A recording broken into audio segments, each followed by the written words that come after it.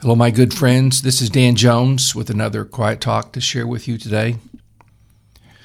Are you familiar with a condition called seasonal affective disorder? It's a kind of depression that occurs during certain times of the year, sometimes lasting months. As I understand it, for most people, it happens in the winter. I know a little about this because I lived in western Washington State for 3 years. The rainy season there lasts for about 9 months. If you see the sun anytime between Halloween and Memorial Day, you feel like throwing a party. Of course, the people who grew up there are not bothered by this depressing truth about the weather. They've never known any difference. But moving there from the south especially is challenging. They do have some pretty mountains there. Occasionally, you can actually see them. Now, I'm not a psychologist, and I don't play one in this podcast, but there are certain things about human behavior and human feelings that are obvious to everybody. If I get wonderful, unexpected news, it makes me happy. If people are constantly bombarded with doomsday messages like, there's this disease that's going to kill millions of people if you don't stay inside your house, then they might just be fearful. You don't have to go to college to know these things. In this talk, I'm sort of going to make an observation that's based on my own personal experience as well as the experience of many other people. I think we can apply this to our Christian walk. Maybe you've also heard of biorhythms. I've never really studied that, but according to Wikipedia, that infallible repository of all that is faithful and true, biorhythms is a pseudoscience. In other words, it's hokum.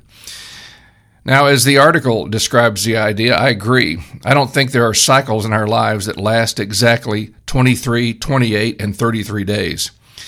But I do believe there are cycles in our lives that affect us in various ways. Nobody would question that there are more or less predictable cycles in the life of a woman. It's just plain biology. Those cycles are mostly physical, but can also be emotional to one degree or another. But all of us experience different kinds of cycles in our emotions. What I want specifically to talk about is how we have cycles in our spiritual lives. They are not inborn, but are the result of our experiences and habits. Let me illustrate from my own life. First of all, I'll point out that we can have certain cycles that are daily or more stretched out that may affect us at certain times of the year. For me, the most noticeable is the daily cycle. I have a greater sensitivity to God and His Word early in the morning. That's probably because many years ago I began trying to have a devotional time alone with God first thing in the morning. Notice that I wasn't born this way, but this is a result of habit. I write these talks almost always in the morning. If you have carpet in your home after a number of years, it's easy to see where people walk on it the most. In the same way, we have pathways in our souls that are there because of our daily or weekly or monthly habits. For most of us, we have a weekly cycle. It may not involve our feelings so much, but that it centers on Sunday. That's when we go to church. Let me just say in passing that I'm so grateful to my godly parents, both of whom are now with the Lord, because they took us to church every Sunday. I don't remember a day in my childhood when my dad said he was too tired to go to church. Believe me, he worked very hard and not at a desk. As a result of this upbringing, Sundays are just different for me. That's not true for everybody. For many people, Sunday is a day off where you just have fun. I've noticed on those few occasions when I had to pick up something at the grocery store on Sunday that it seems to be the busiest shopping day of the week. I find that sad. We got our first Chick-fil-A around here last week. I didn't want to go on opening day. I figured the crowds would be just too much. So I waited till the following Tuesday night. How many people eat fast food on Tuesday night? Well, I waited in a line of cars for an hour and a half. Chick-fil-A is now second only to McDonald's in gross annual revenue among fast food restaurants. They are closed on Sundays. Well, that was a little off the subject, but not too much. Our lives are in cycles. Nobody questions the existence, for example, of certain or of circadian rhythms and how they affect our sleep cycles. There are many other examples in life that I could mention.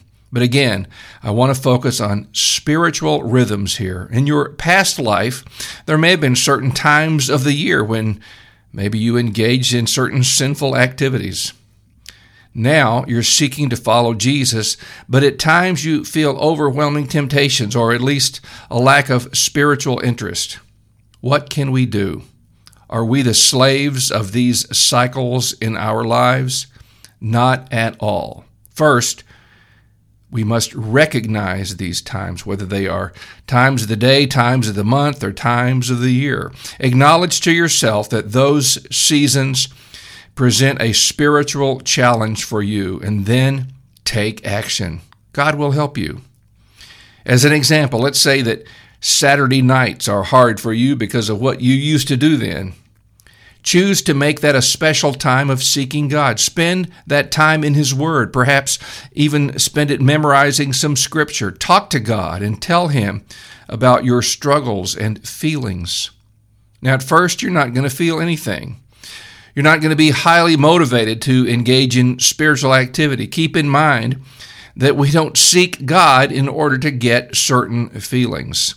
I'm sure there are days when you don't feel like getting up and going to work, but you do it anyway because they give you a paycheck. The long-term rewards of seeking God are much greater than any amount of money. But it's no secret that when we have good feelings, it's a lot easier to get something out of God's Word in prayer. And when we are having feelings that are not good, it's harder. But you must not be ruled by your feelings. Seek God anyway. Spend time with Him, even if it feels like He's far away. Even when you feel like you're getting absolutely nothing out of it, but just going through the motions. Now, there is a practice that can be very effective, but that few people engage in. But it's all over the Bible. Jesus said, when you fast. He didn't say, if you fast. Fasting is not easy at first, and don't start with a 40-day fast. Skip one meal.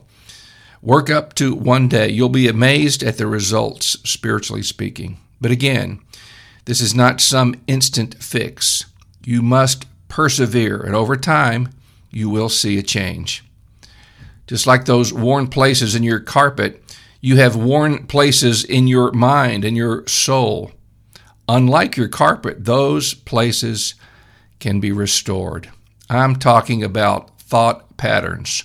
Proverbs 4:23 says, above all else, guard your heart, for everything you do flows from it. What's in your heart sets the course of your life. In our modern parlance, we would probably use the word mind instead of heart. It's not easy to change our patterns of thinking. If you always reacted in anger to certain situations, it's hard to change that. Yesterday, I was at the doctor's office. They must have been busy because I wasn't called until about 35 minutes past my appointment time. At one point, I prayed and said, Lord, help me not to exhibit a bad attitude to them. But because I had been thinking mostly during that wait what a pain it was, when they came to the waiting room and called me, I said, it's about time. Your tongue tends to reveal what's in your heart. Pray for me. But we can change. The first step is to confess and acknowledge that God's word is true when it says that if anyone is in Christ, he is a new creation. Reading that one time is not enough. Keep saying it to yourself, especially when you're in one of those down cycles spiritually. Now, this subject doesn't necessarily lend itself to a 10-minute talk, but I hope I've given you something to think about that will help you understand your life and some of your spiritual struggles a little better. God will give you the grace to overcome. His word promises it. And remember, God not only fully understands you better than you understand yourself, but He's on your side. Psalm 56, verse 9 says, "This I know, that God is for me." Heavenly Father, thank you that you're on our side. Thank you that you understand us and you understand our struggles much better than we do. So give us the grace, Lord Jesus, to be faithful daily when we feel like it, when we don't feel like it, to seek the Lord and to be transformed, Lord Jesus, by the renewing of our minds, by the engrafted Word of God. In Jesus' name, amen. Dear friend, pray for us at the Bread of Life Anglican Church. We've been at this church plant for a little over 2 years, and God has been with us. We're still surviving. Thank God for that.